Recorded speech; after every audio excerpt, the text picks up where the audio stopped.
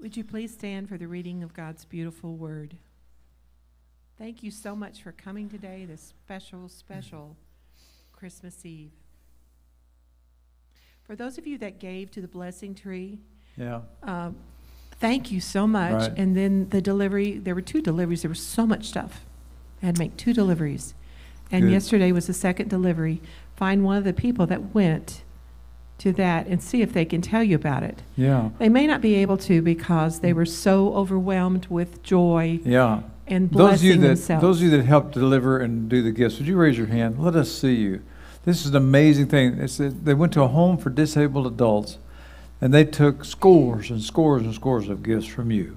So thank you for that. Thank you for mentioning that, baby. Pete, Yes, go ahead. We're proud of this church. Amen. Yesterday, the way they stepped up. Amen. Amen. Praise the Lord. Good. All right. Okay, Ruthie, read to us. okay, we have a disabled adult grandson. Yes, we do. So that what is done for the people that were there was also done for the families. How precious it is when you, the church body, reaches and wraps your arms around them. Amen. Okay, beginning with verse 18 of chapter 1 in Matthew. This is how Jesus, the Messiah, was born. His mother Mary was engaged to be married to Joseph.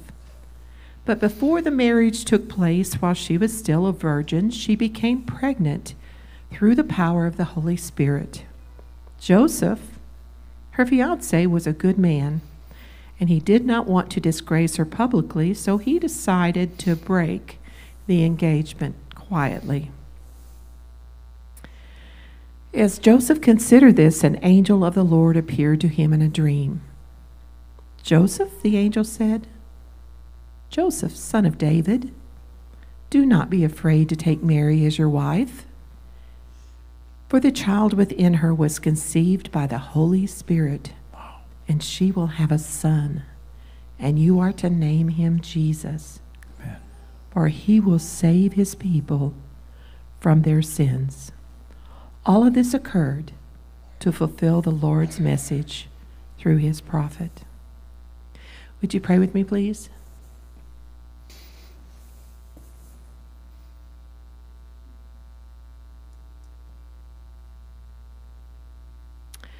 It's a story that never grows old, precious dear Father. Never. How sweet it is always each year to read these verses that take us back to this very time, the first Christmas.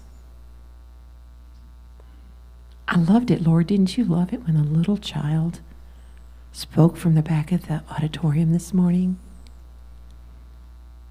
Didn't you love it, Lord, when even the little ones sang praise to you? Makes an old woman like me so happy. May we make you happy, Lord. May you be happy on this day. And we just want to say happy birthday, Jesus. We love you. And we'll never forget little Jesus the baby, that as you grew, your great love for us was shown over and over until finally it was immeasurable, unspeakable almost. Your great love for us, we will not forget the cross. Happy birthday, dear one. We worship you. We give you praise. May we bring you glory. In your holy name I pray. Amen. Amen. Amen. Wow. I love you, Dolly. Thank you. Love you, Precious. sweetie. Precious. Now let's go to Matthew chapter 2, verse 11. Matthew chapter 2, verse 11. Wise men in the east, these were religious men. They were men who were the priests and advisors to the king, the royal family of Persia. They had read the predictions that there would rise a king over here. And so they in the east saw a star in the west. And they started their trek 1,000 miles from Persia, Iran now, from Iran going right straight across in the direction of the star. The farthest you could go west before you stepped off into the Mediterranean Sea was Israel. So they followed the star 1,000 miles, came to Jerusalem, the capital, went to the king, King Herod, and they asked where the new king was born. That stirred everybody up. And the king asked the religious leaders, and they brought out the scroll of Micah and said he'd be born in Bethlehem. So the wise men turned and went 5 miles south from Jerusalem to Bethlehem. By the way, I guess you maybe heard the news this morning. All Christmas decorations today have been taken down in Bethlehem because of the war in Gaza. That's sad, isn't it? The Prince of Peace, and here we are celebrating his birth, and war has caused all the decorations in Bethlehem to be taken down today, this very day. So they went 5 miles. That's the distance from here right down to Highway 14, right in the middle of Nixa. They went 5 miles, and let's find out what happened. Let's go to verse 11. Matthew chapter 2, verse 11. Entering the house, notice that, house. Entering the house, they saw the child with Mary his mother, and falling to their knees, they worshipped him. Now stop right there. For ease of artistic expression, nativity scenes always have the Magi standing with the shepherds at the manger. But our text tells us that the wise men did not come to the manger. They came to a house. We don't know how much later this was. The theory is that they came on a 2-year trip because Herod later kills every child 2 years and under. But that's just a guess. We don't know how long it took, but they were not there when the baby is newborn. They did not arrive right at the moment they needed to. By this time he was in a house. And it reminds us we don't know how long their trip actually took. Now I want you to notice something. I want you to learn something right off the bat from these Persian astrologers. How do you know if you've had a successful day in pursuing the Lord? If you're trying to find the Lord, you know Him, you love Him, you serve Him, how do you know each day if it's been a good day? How do you know when your spiritual pilgrimage has reached its goal? These 3 wise men teach us, don't miss this, folks. We almost always measure the Christian life in light of deeds. What we do. We stop smoking, drinking, dancing, cussing, chewing tobacco, and run around with women who do. We have all these things, these rules, and I am a rule abider by. I keep rules. Rules are important. The law is important. But the deeds, the doing, that's not the ultimate proof that you've had a good day with the Lord. It's the evidence. It's the overflow. Here's men who came 1,000 miles to be close to Jesus, and how do we know they were successful? They fell down and worshiped Him. You have a good day when at the end of the day you are adoring Him, you are worshiping Him, you have submitted to Him again, you've done the circle test. You know the circle test. You've pushed everything out of your life in your mind's eye. You've pushed everything out, your spouse, your children, all your possessions in your mind's eye. You've pushed everything out, and it's just you and Jesus. And you can say it is enough. Learn a lesson from 3 astrologers. Their trip was successful when they drew close to Him. They worshiped Him. They adored Him. When I do my private time every day, one thing I'm always wanting, I go through all those lists of people I pray for. I pray for several of you in this room every day. I do all my praying. I go through my time. I read the whole Bible every year. I do it all praying that somewhere in there is that moment when I truly sense it's me and Jesus. Maybe for just a moment. It might not last long. But I'm not thinking about who I'm praying for. I'm not thinking about getting through what I'm doing. I'm not thinking about being a good person. The victory comes when it's Him. And I understand He's the reason for the pursuit. He's the reason for the journey. The wise men teach us, how do you know if you're successful when you're following Jesus? You're successful when you fall down, when you worship Him in your heart. Now back to verse 11. Back to verse 11. After they came into the house, they saw the child with Mary his mother, and falling to their knees, they worshiped Him. Now the last half of verse 11. Then they opened their treasures and presented Him with gifts, gold, frankincense, and myrrh. Now, it's Christmas Eve. And since it's Christmas Eve, it is okay for us to have a little fun. Okay? I almost never tell jokes because I'm a terrible joke teller. When I do tell a joke, what do I do first? I always say, I'm getting ready to tell you a joke. Why do I do that? Thank you, so that you will laugh. Now, so I'm very rarely funny, or even when I try to be. That's beside the point.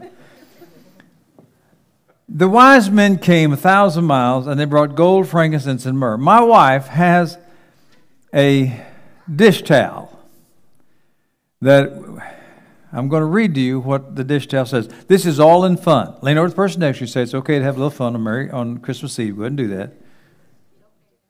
Thank you. I heard 2 of you do it. Thanks to both of you for doing that. Okay. All right. That's one of the great things about being an interim. You don't care. You're only here temporarily anyway. Okay. All right. Here we go. Ready? Here it is. This is my wife, from my wife. 3 wise women. Right there we know we're in trouble.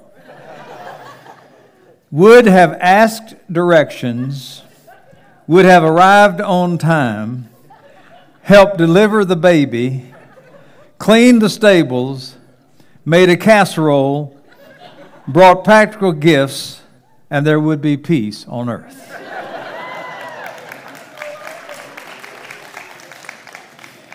I'm not going to say anything about that. I'm smarter than you think I am. But here's my guess. When my sweet Ruthie gets to heaven, there are 3 men going to be looking for her. All right? They're going to have something to say to Ruthie. All right. The first thing they taught us is, how do we know we found Jesus? When we it's everything. He's everything. Suddenly you're down before Him in your heart. What's the second thing they teach us about getting close to Jesus?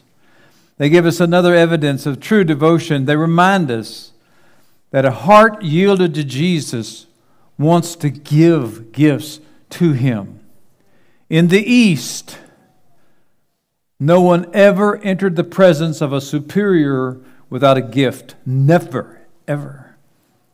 Thus, the fact that these wise men come 1,000 miles, that they give gifts to this baby, it is their way of saying this one is greater than they are.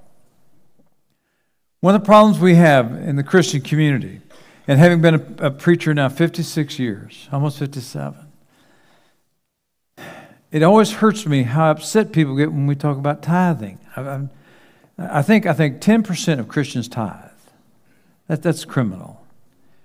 But even more criminal is how upset people get when you preach about their possessions, or you preach about tithing. And one of the first things they'll yell at you is, that's Old Testament. You're wrong, folks. That's not true. Jesus told us to tithe. Matthew 23:23. He's talking to the Pharisees and the religious leaders. And they would tithe on their herbs. They raised gardens. They would tithe on their herbs. But then they didn't care about justice and mercy, the greater things of the law. And Jesus got on them and said, listen, your tithing with all your herbs and all this tithing you do is not as important as justice and mercy. He said, you need to do justice and mercy, but you also need to keep tithing. Our master, and the only time he ever referred to it, just assumed, yeah, it's not the most important thing, but it is something that you will do. That you will give 10% of what you have to the Lord. Now, why it upsets me when people get upset about this is because if you love Jesus, like the Magi love Jesus, if you love Jesus, you're not looking for loopholes to crawl through. If you love Jesus, you're looking for floodgates to give through.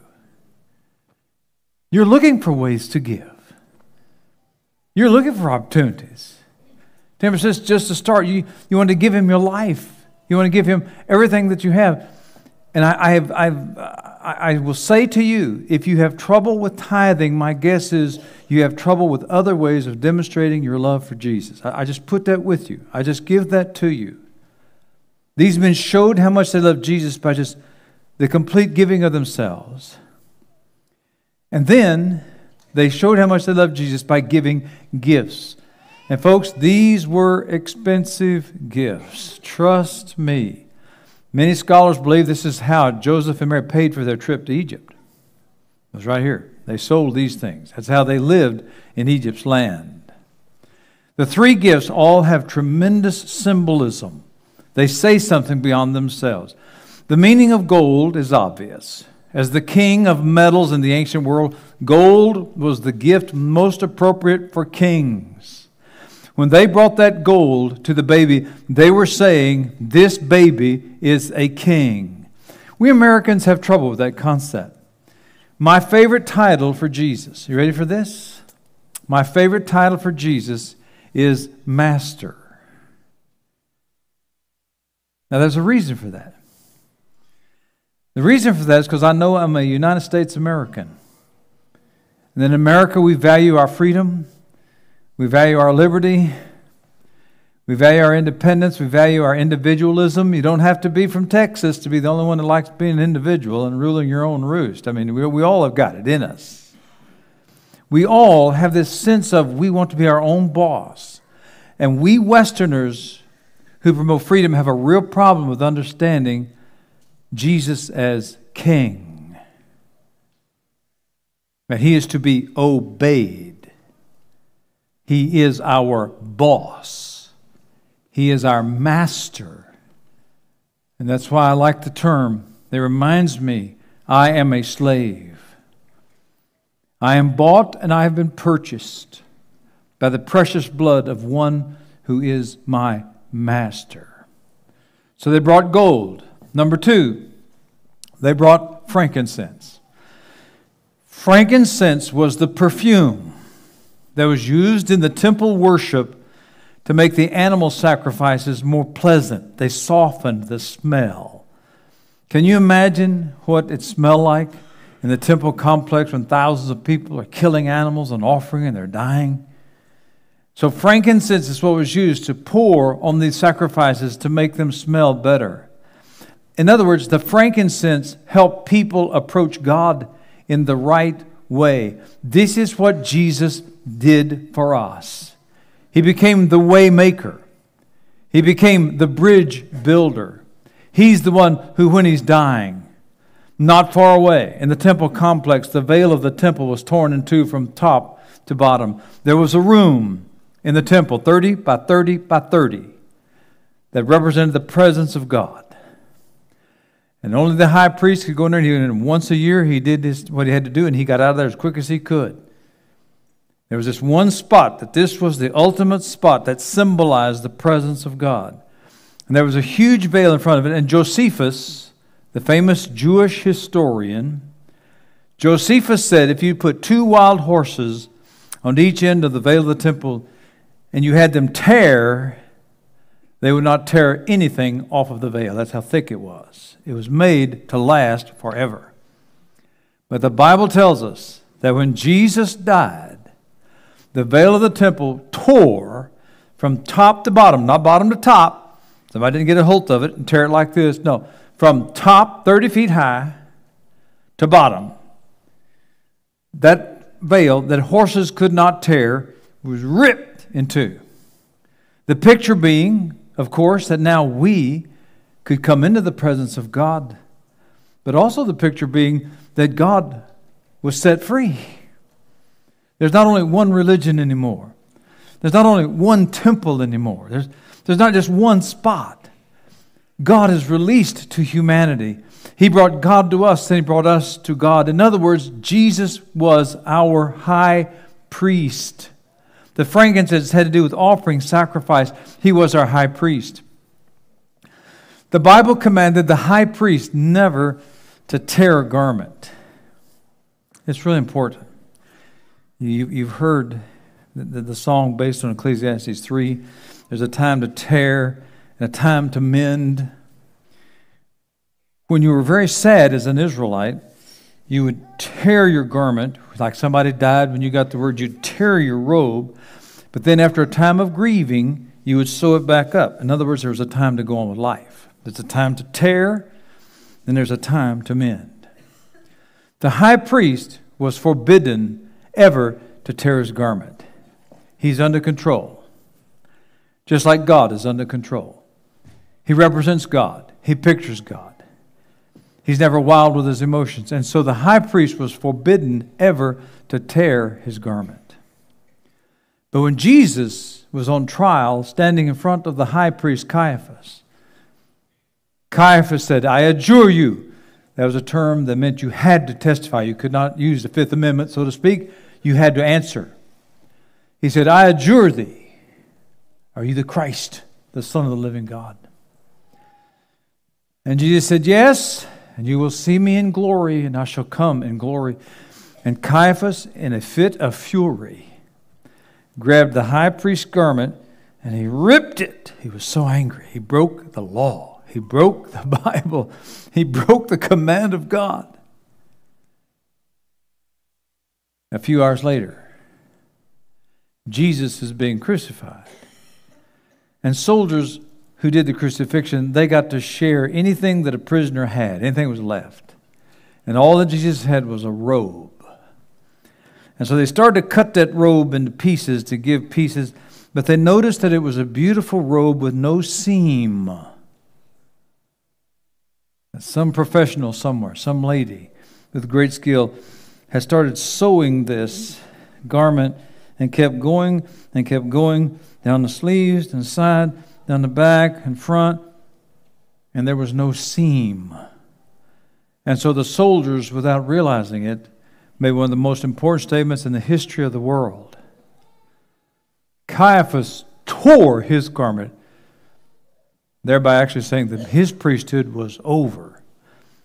The robe of Jesus was not torn, it was kept whole, picturing we have a new priest. We have a new high priest. He's the one on the cross. And then just to prove it, just to make sure we got the message, just before Jesus died, he said, "Father, into your hands I commend my spirit." In other words, Jesus is the only human being who ever lived, who controlled his life essence to the point that he could release it.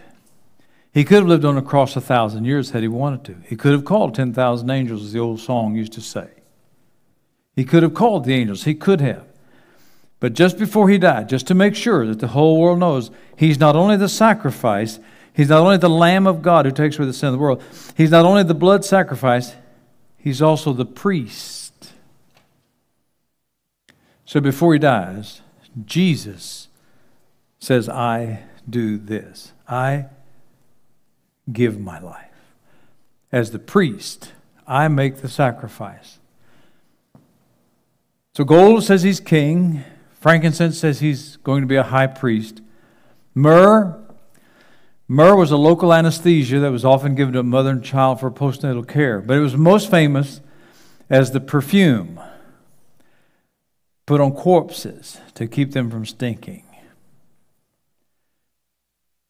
The Bible says that Nicodemus, the rich man, put myrrh on the body of Jesus. Even in his cradle, Jesus was being pictured as Savior, the one born to die in our place. The gifts preach to us. The gifts say Jesus is King, Jesus is High Priest, Jesus is Savior. And that brings us to the picture that's in your bulletin. So if you'll take your bulletins now and open them, please. Open your bulletins and you're going to see the picture behind me on the screen if you don't have a bulletin. This is Holman Hunt's painting, The Shadow of Death. It's an extremely famous piece done about 1850, 1860, somewhere around in there. And it pictures Jesus as King, High Priest, and Savior. Now, you who are artists, may I have your attention for a commercial for 60 seconds? Are you a good writer? Why don't you try to take about 1/10 of all the writing you do and write good things about Jesus and find a place to put it? Are some of you good painters? Some of you good artists? Why don't you set aside a part of your life, just maybe 1/10. I'm just making up a number.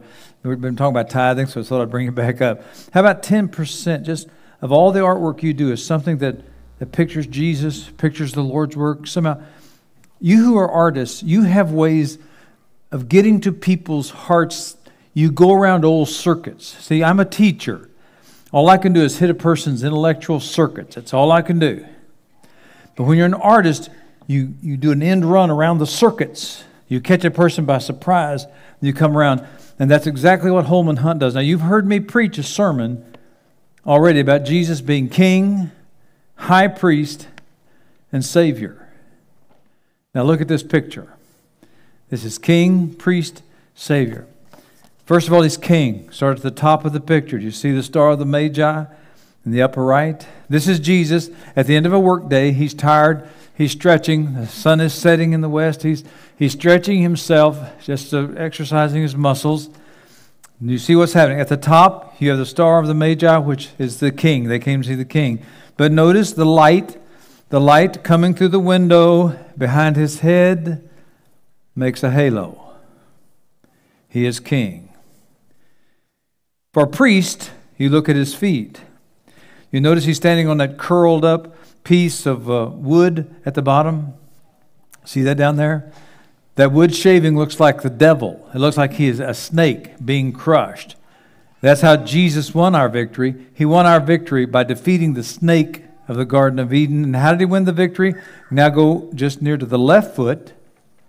You see the red headband? That's the blood. That pictures the blood that he's going to shed. So, you have king, the Star of the Magi, the halo around his head. You have priest crushing the evil one, the serpent, because he's going to shed his blood on the cross. And that comforts us. But now look at Mary. Mary completely misses king and priest. All she sees is Savior. She was rummaging through a chest. You see it there? But suddenly, she froze in place because she's petrified by the sign of the Savior. The shadow, you see the cross beam back there where the tools are on? She sees the cross. That's what the shadow is making. You're seeing pictured there what I've preached to you before, and I'm going to preach till I die. People don't go to heaven because they're good. People don't go to hell because they're bad. No. Jesus came and died on a cross for the sins of the world. He's the one who died for us in our place. And those who receive Jesus, they have a Savior, a Savior. They have one who saves them. Those who do not have Jesus have no payment for their sin. They have nothing to grant them entrance into heaven. And you see it pictured right there. He's our Savior. So you see the King, priest, and Savior. One last thought. Do we really need this?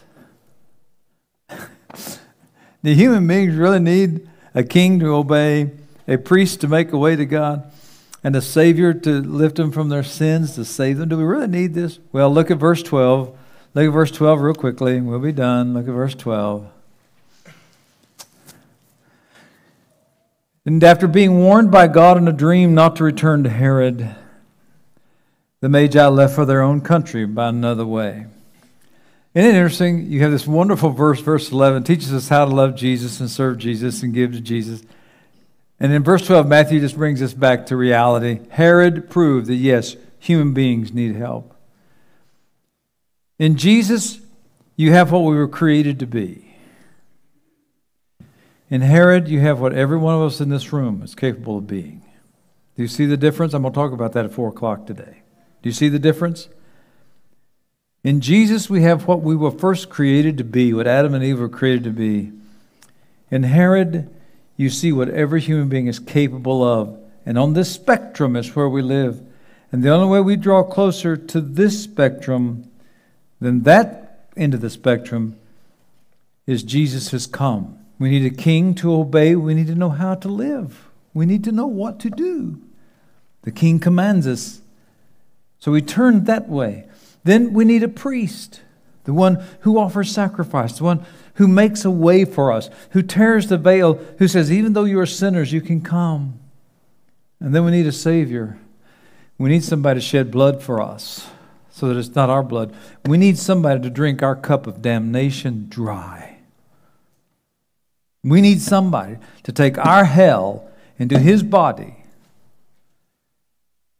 so that our bodies don't have to go to hell. Yes, we need a king, we need a priest, and we need a Savior. And Jesus is all three. Somebody say amen. Amen. Amen. And there might be somebody here right now who needs to know Jesus and would like to know Him right now. Let's bow our heads and close our eyes. Put all your notes away. Put your Bibles away. Put yourself in your favorite position of prayer.